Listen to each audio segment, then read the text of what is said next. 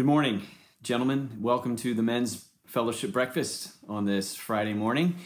I'm grateful to be with you again. Of course, missing you, but grateful that we can be in the Word together.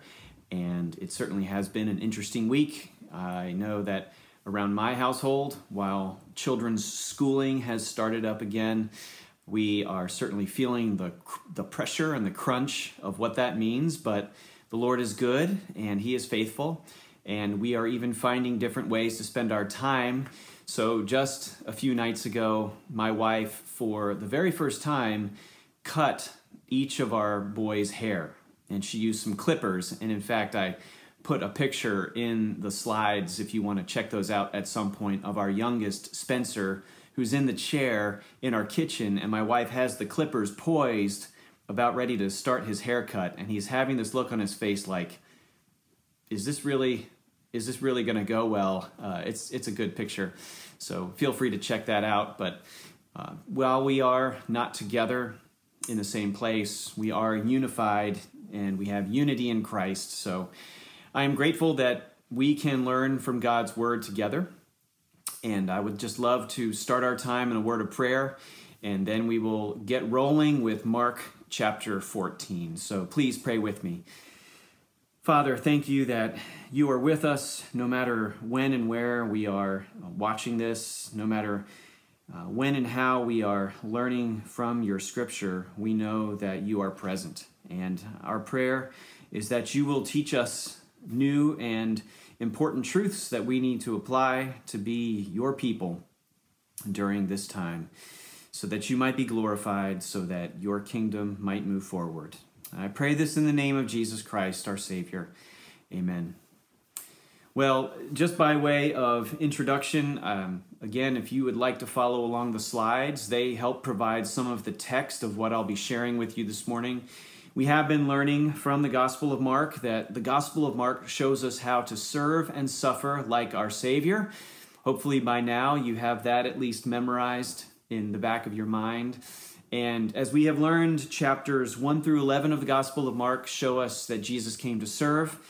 And that's really the 3 years or so of his earthly ministry. And then we have chapters 12 through 16, which take us to the end of the Gospel of Mark, and they show us how Jesus came to suffer. And we will be really we'll be on the doorstep of that suffering in Mark chapter 14 this week. But the key verse that many have identified is Mark 10:45, which reads, "For even the Son of Man did not come to be served, but to serve, and to give his life as a ransom for many." So that is the verse that demonstrates Jesus came to serve and suffer. And he calls us to follow as his disciples in his footsteps. So we will be in lesson 27 today. I'm so grateful knowing that we have had all of these lessons over all of these months and that we can continue our study. But our 27th lesson is entitled Plotting and Pouring at the Passover. And this will be a look at Mark chapter 14, verses 1 through 25. So just to give you context for what's happening here, most of the action that we read will happen on Wednesday, April the 1st of AD 33, as well as Thursday, April the 2nd of AD 33. Now, segment, it's interesting, we'll get to a segment that actually took place 6 days before, but Mark includes here in his chronology of the events of Jesus. And I'll explain why that is. But by and large, we are getting very close to the crucifixion of Christ.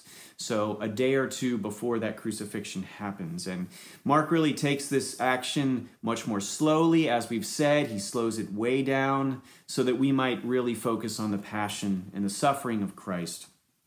And last week we finished Mark 13, which was the Olivet Discourse of Jesus, the longest discourse or the longest sermon and teaching in the Gospel of Mark from Christ. And I wanted us to come away with the reality that the Son of Man is coming. And that's good news. But we are told by Jesus that we are not to try to predict his coming. We are simply to be prepared. So don't predict it, because no one knows when it's going to happen, but be prepared because you'll know when he's coming soon. And I liken it now, as I think about it, to when our daughter was on the verge of being born. We didn't know when she was going to be born. We didn't know when my wife was going to go into active labor and when she was going to give birth to our daughter. This is back in 2005. But by golly, we were prepared. We had read everything, every book to know what to bring to the hospital.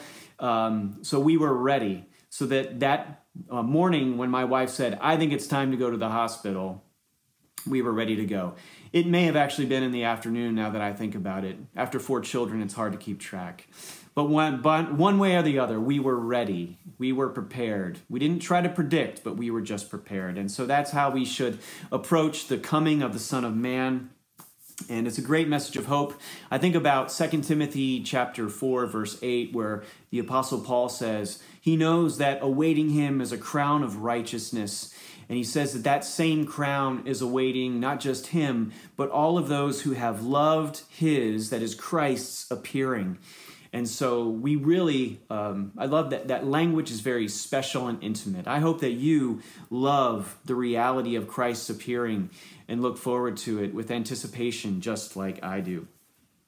So we move from Mark chapter 13 now this week to Mark chapter 14. And over Mark chapters 14 and 15, we are really going to see the climactic moment of what Mark has really been preparing his readers for in the life and ministry of Jesus, who has come to serve and to suffer. And we will see the climactic moment of Jesus and his enemies. We will see that happening as Jesus is opposed by the religious leaders. We'll also see that climactic moment of Jesus and his followers, his friends, and their selfishness and their confusion. We'll see that in Mark chapters 14 and 15, as well as the ultimate climactic moment of his suffering, which is his death on the cross for our sins. So we dive into that here in Mark chapter 14. We'll be looking at verses 1 through 25, and a good portion of the action that we see here in the beginning of our passage today is taking place in the small community of Bethany, which, again, as we've been talking about, is to the east of Jerusalem, outside of the Temple Gate, across the Kidron Valley, up over the Mount of Olives, and to the east of that is where we'll be reading some of what happens today. The rest of what we'll read today happens in the city of Jerusalem itself. So, again, true to form, there is a map in the slides if you want to check it out. So what we'll do is we'll look at 2 parts today of Mark chapter 14, 1 through 25. The first part is 2 plots and 1 pouring, and that's the first 11 verses. And then verses 12 through 25 happens to be preparation, prediction, and institution. And that's going to be the Passover meal and the Lord's Supper that we'll look at in just a bit. So first we have 2 plots and 1 pouring, and that is Mark 14, verses 1 through 11, which I will read now. So follow along in your Bibles, please, and we'll start at the beginning of Mark 14. It was now 2 days before the Passover and the feast of the unleavened bread. And the chief priests and the scribes were seeking how to arrest him by stealth and kill him, for they said, not during the feast, lest there be an uproar from the people. Verse 3. And while he was at Bethany, in the house of Simon the leper, as he was reclining at table, a woman came with an alabaster flask of ointment of pure nard, very costly, and she broke the flask and poured it over his head. There were some who said to themselves indignantly, why was the ointment wasted like that? For this ointment could have been sold for more than 300 denarii and given to the poor. And they scolded her. But Jesus said, leave her alone. Why do you trouble her? She has done a beautiful thing to me. For you always have the poor with you, and whenever you want, you can do good for them. But you will not always have me. She has done what she could do. She has anointed my body beforehand for burial. And truly I say to you, wherever the gospel is proclaimed, in the whole world, what she has done will be told in memory of her. Then Judas Iscariot, who was one of the 12, went to the chief priests in order to betray him to them. And when they heard it, they were glad and promised to give him money. And he sought an opportunity to betray him. Very interesting verses here.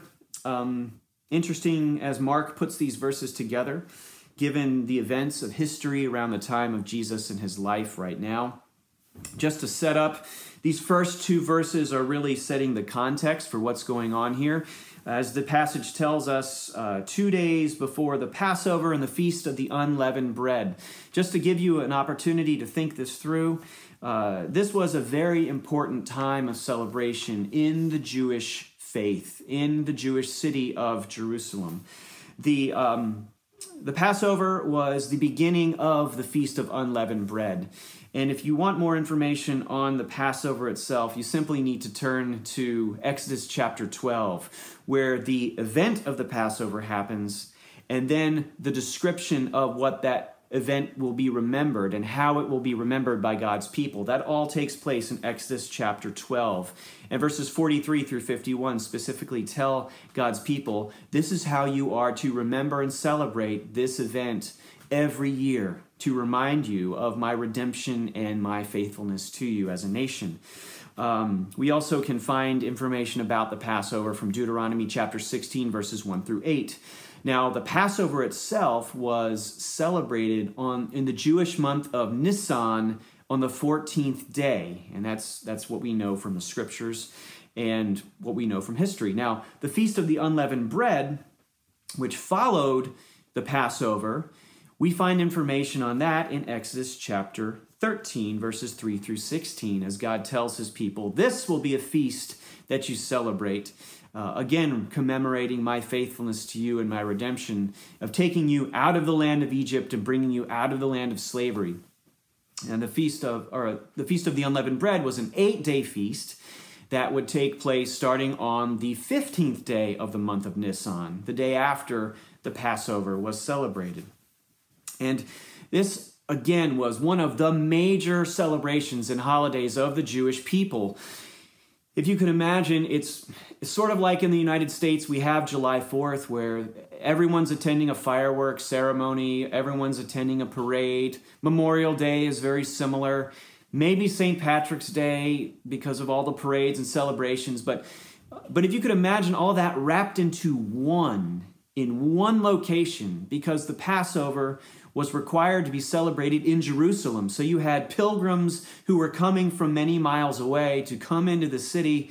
The estimates of how many people were in the city during this Passover time were anywhere from 50,000 to 250,000 people, which might not sound like a lot to us today in our American landscape, but back then in the ancient world, that was a very large amount of people to be in a small and enclosed city space. So this is why the chief priests were a little careful. They were concerned that if they tried to arrest Jesus out in public, that there would be, because of his popularity, misunderstanding and rioting, and that would then require the Romans to step in, and that would foil their plan and disturb the peace. So certainly they were diabolical and methodical, and they were also very careful about the timing of when this would happen. Now, interestingly, after getting this overview of what's happening and when this is happening, Mark then inserts an account from Jesus' previous week that actually happened 6 days before this. But Mark decides to place this event here in between verses 1 and 2 and verses 10 and 11. And we'll explain that in just a little bit. But what we find Jesus is in Bethany, which again is to the east of Jerusalem. It's the hometown of Mary, Martha, and their brother Lazarus. So Jesus has raised Lazarus from the dead. And we find from John chapter 12 that this event actually happened 6 days before Mark puts it in his gospel. And there's a reason why Mark put it where he did. But Jesus is in this town of Bethany, reclining at the home of a man named Simon the leper. Now, according to Leviticus chapter 13, leprosy, which was a disease in the Old Testament times, was a condition that prevented you from being ceremonially clean. So Lepers were not only diseased, but deemed as unclean and unfit to come before God and worship in the temple. And laws actually prevented them from coming into the temple if they had leprosy. But yet here we see Jesus, no surprise, ministering to the least and the last of his community and associating with someone by eating at their table. In our day and age, if someone has you over for dinner, that's an invitation to say, please come into my sphere of influence, come into my family of influence, so to speak. And in the ancient world, it was even more so that way. If you ate with someone, you were associating with that person. Nowadays, in certain contexts, you might be forced to eat a meal with someone, maybe at a particular function that you don't know or that you don't care for. But in this day and age, Jesus intentionally ate with people that he loved, and that meant that he was associating himself with them. And we have this woman, the text says. We don't have a name here in the Gospel of Mark, but we know from the Gospel of John, chapter 12, that this is Mary. Mary, the sister of Martha and Lazarus.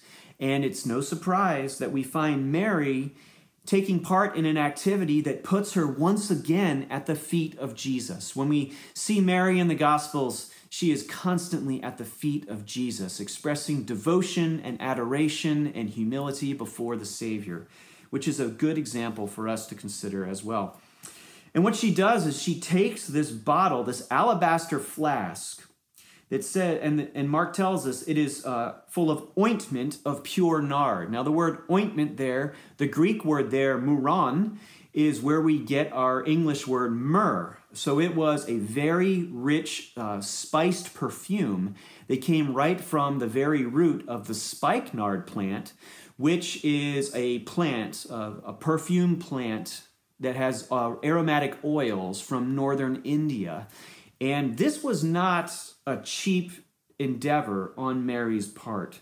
It says she broke the bottle, and there are pictures of what an alabaster flask might look like in the slides if you want to check that out.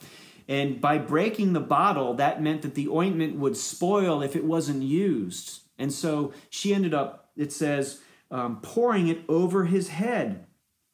And then in other accounts of this, we find that she even pours it on his feet and wipes his feet with her hair. But this was, like I said, this was expensive to do. In fact, some of the disciples voiced their indignance at this.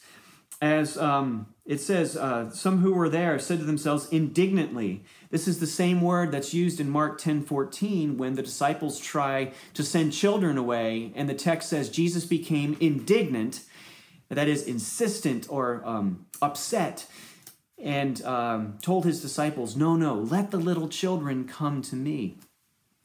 But these disciples are indignant, and they say this ointment could have been sold for more than 300 denarii and given to the poor. 300 denarii, a denarius was about a day's wage for a regular laborer in that day. So essentially, this ointment could have been the same value as an annual salary for the average worker in the day. You can think about your annual salary, or if you're retired, at one point what you made for your annual salary, and you can think about an item or an object that costs that much. Maybe it's a car, maybe it's a house somewhere. And she gave that, she poured that, she lavished that upon Jesus Christ. And yet she was scolded by some of the disciples. We understand from the Gospel of John chapter 12 that Judas was the lead voice in this indignance against her. In fact, in John chapter 12, verses 4 and 5, we read of a similar account here. But Judas Iscariot, one of his disciples, he who was about to betray him, said, "Why was this ointment not sold for 300 denarii and given to the poor?" You see, Judas was the one, we're also told, who handled the disciples' financial dealings. He had the money bags, and he would use the money that was given to the disciples to then pay for their needs. Now you might say to yourself, well, who would put Judas in charge of the finances of the disciples, knowing what he would do? Well, yes, Jesus did that. That's the way it worked out. And Judas was obviously not very honest. Judas was very motivated by money, as we'll see in a little bit. And so Judas was extremely disappointed by the woman's decision to waste what he thought could have been used for something more useful. But he was also disappointed, I think, in Jesus' response to the woman. Now, it was typical during the Passover that Jews would give a financial offering or gift to help the poor. But Jesus actually says that there is something much more important happening here. And he says, don't trouble her. She has actually done not a good thing and a beautiful thing. He says, you will always have the poor with you, but you will not always have me, indicating that he was going to go and be killed. And in fact, she says, she has even anointed my body for burial beforehand. So Jesus is foreshadowing his death in this great moment, this great act of devotion by Mary. And so she expresses this great love, this great extravagant love. And her act of devotion is one that Jesus says will be remembered and told about wherever the gospel is preached, all over the whole world. In fact, Jesus' words became true and are true because to this very day, I am now telling you about Mary's act of devotion that Jesus promised others would tell wherever the gospel is preached. So we see that as being fulfilled even in this very moment, in this very day, as the words of Mark are still preached and taught today in churches and around the world. So that's an amazing act of devotion by Mary. And yet we find what happens next is a stark contrast. Verse 10, then Judas Iscariot, who was one of the 12, went to the chief priests in order to betray him. And when they heard it, they were glad. The word there could be translated rejoiced.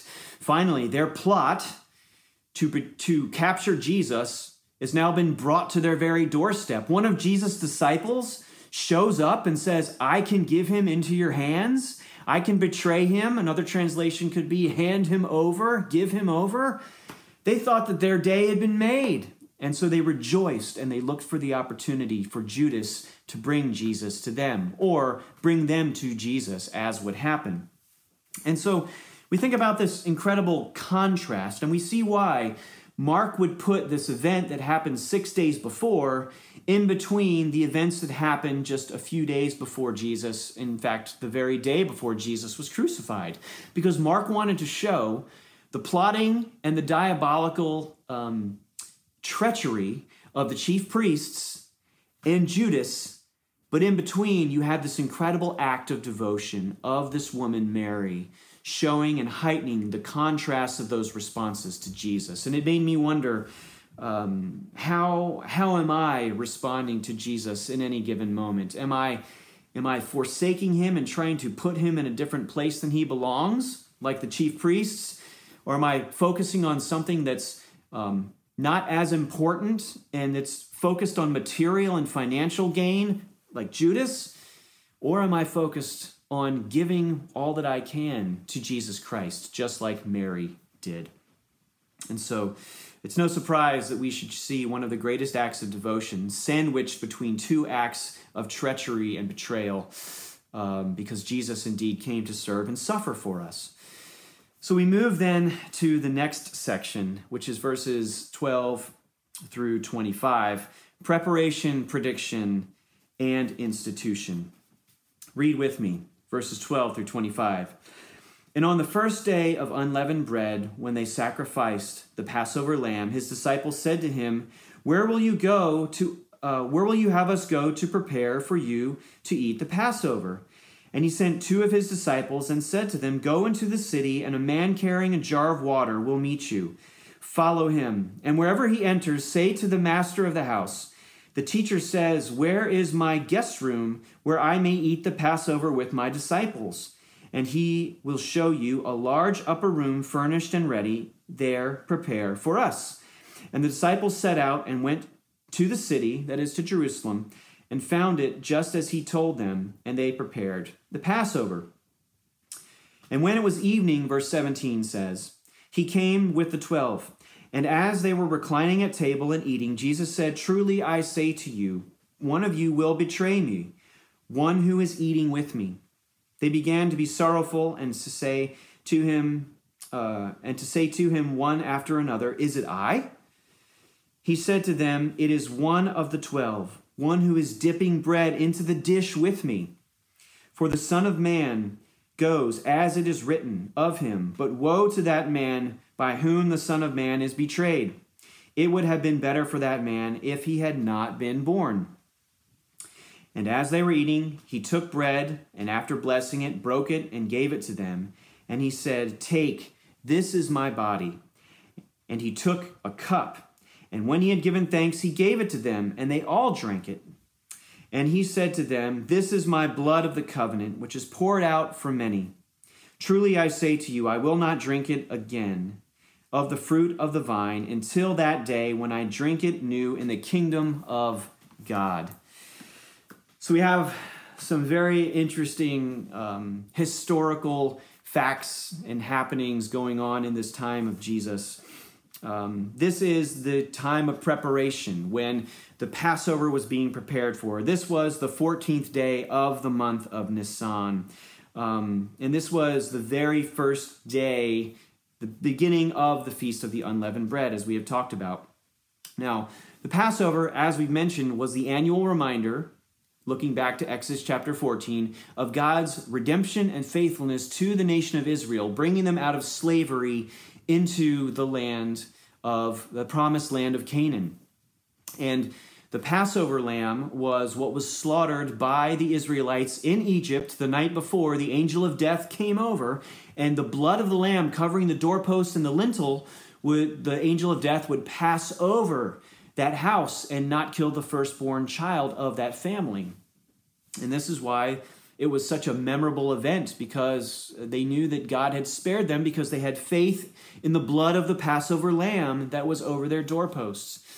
And so we see here that this meal was intended to be a reminder of that. In fact, Tom Constable, a professor that I had in seminary, who has compiled excellent notes on study notes for every book of the Bible. If you go to soniclight.com, and if you need that address again, I will give it to you. You can email me or text me, and I'll give it to you. Soniclight.com is a great resource for studying the Bible. I encourage you to go to that website. But Tom Constable, who has assembled all of those notes, writes, "The Passover was celebrated each year in commemoration of the Israelites' deliverance from Egypt. Thus it was a feast celebrating redemption. The Passover lamb was roasted and eaten after sunset in a family group of at least 10 people. People ate the meal while reclining. It included, beside the lamb, unleavened bread and bitter herbs as a reminder of Israel's bitter affliction at the hands of the Egyptians. And then 4 cups of wine mixed with water were also used for the meal." These 4 cups are taken from a fourfold promise that God would be with his people and he would redeem his people, taken from Exodus chapter 6, verses 6 and 7. Now, Jesus gave 2 of his disciples instructions, very specific instructions, and we know from the Gospel of Luke that these 2 disciples were Peter and John.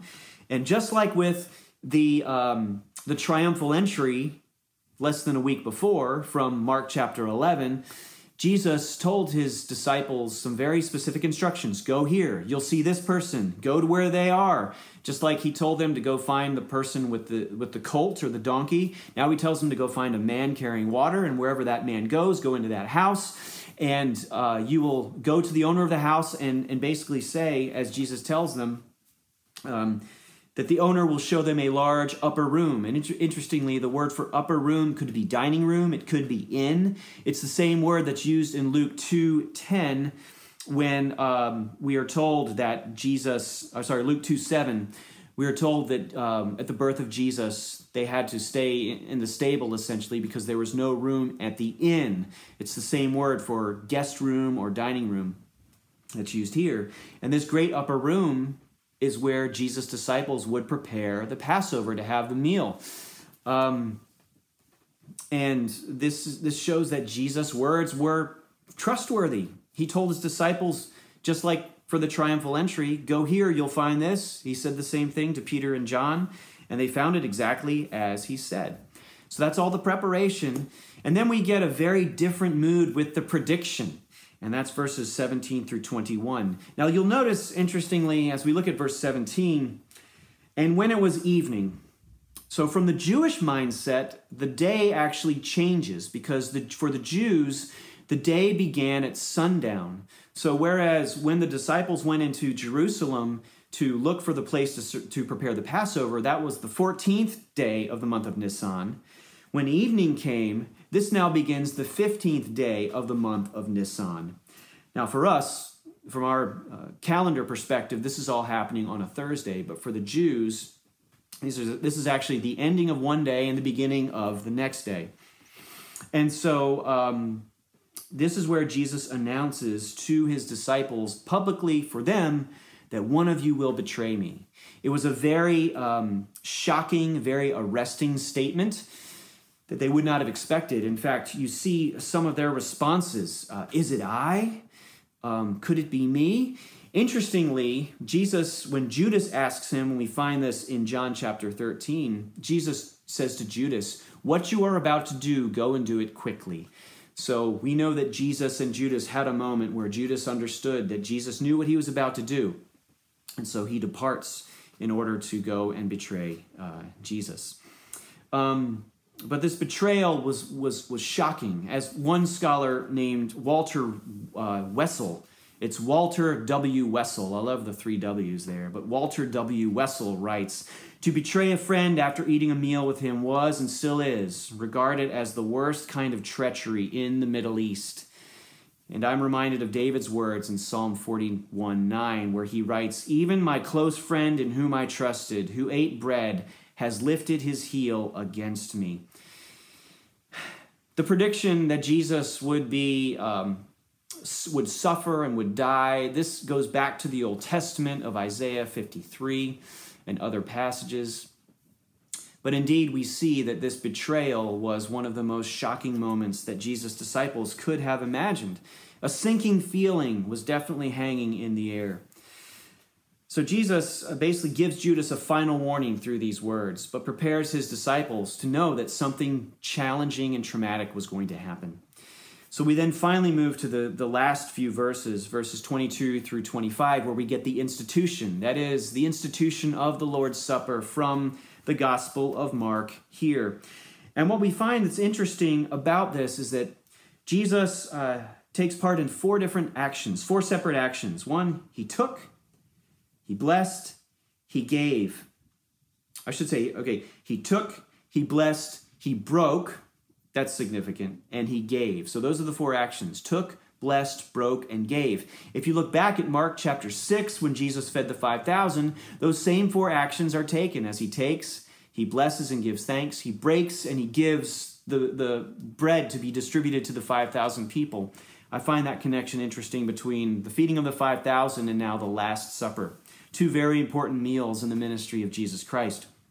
And he says that the bread represents his body. That is, unleavened bread represents his body, which would be not literally broken, because we know that none of Jesus' bones were broken, but broken metaphorically on the cross where he would die. His physical body would perish. And then we see the blood that is represented by this wine in this cup that Jesus takes. He says it is the blood of the covenant. That is the new covenant. The new covenant coming from Jeremiah chapter 31, which was a promise that God made to his people, that his spirit would dwell with his people in a new and a different way. Jeremiah 31:31 reads, behold, the days are coming, declares the Lord, when I will make a new covenant with the house of Israel and the house of Judah.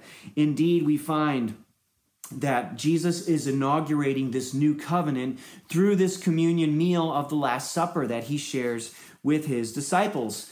Because in the Old Testament times, the blood of an animal was used to ratify or to approve a covenant that was made between God and his people, as his people would sacrifice and show their commitment to him. Here, the blood of Jesus Christ was the blood that would ratify and inaugurate the new covenant.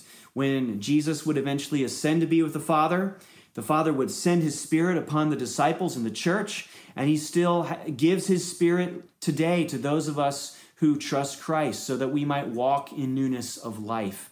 All of this because of Jesus inaugurating this through his death and then his resurrection. So we find that Jesus does make a promise that he will once again drink of the fruit of the vine in his Father's kingdom. So while certainly there was the heaviness of his death and betrayal hanging in the air, there still was the hope of the resurrection on the horizon, where Jesus Christ was giving his men a foreshadowing that one day there would be this great heavenly and earthly messianic banquet when Jesus would once again be reigning in his Father's kingdom in the future. I'm reminded of a painting that I have a print of in my office. My office at the chapel. If you've ever been there, you have seen it on the wall. It's by a man named James Seward, and it's entitled, "This is My Body." And while many of us are familiar with Leonardo da Vinci's painting of the Last Supper, it may be one of the most famous in history. I tend to like James Seward's portrayal of this scene more. I believe it's more historically accurate.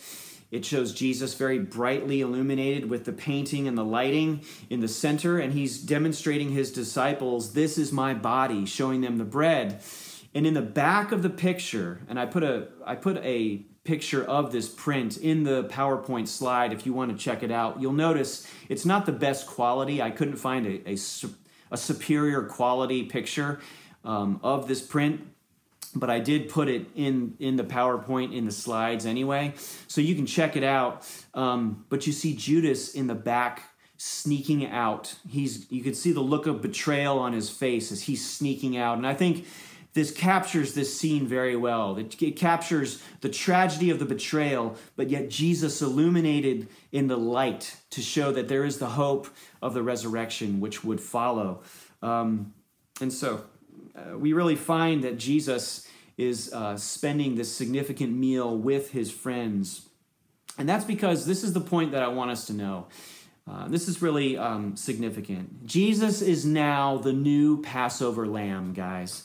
The Passover lamb that the Jews would sacrifice once a year, the Passover lambs that were sacrificed in Egypt, and their blood was spread over the lintel and the doorposts of their homes, and they trusted in that blood.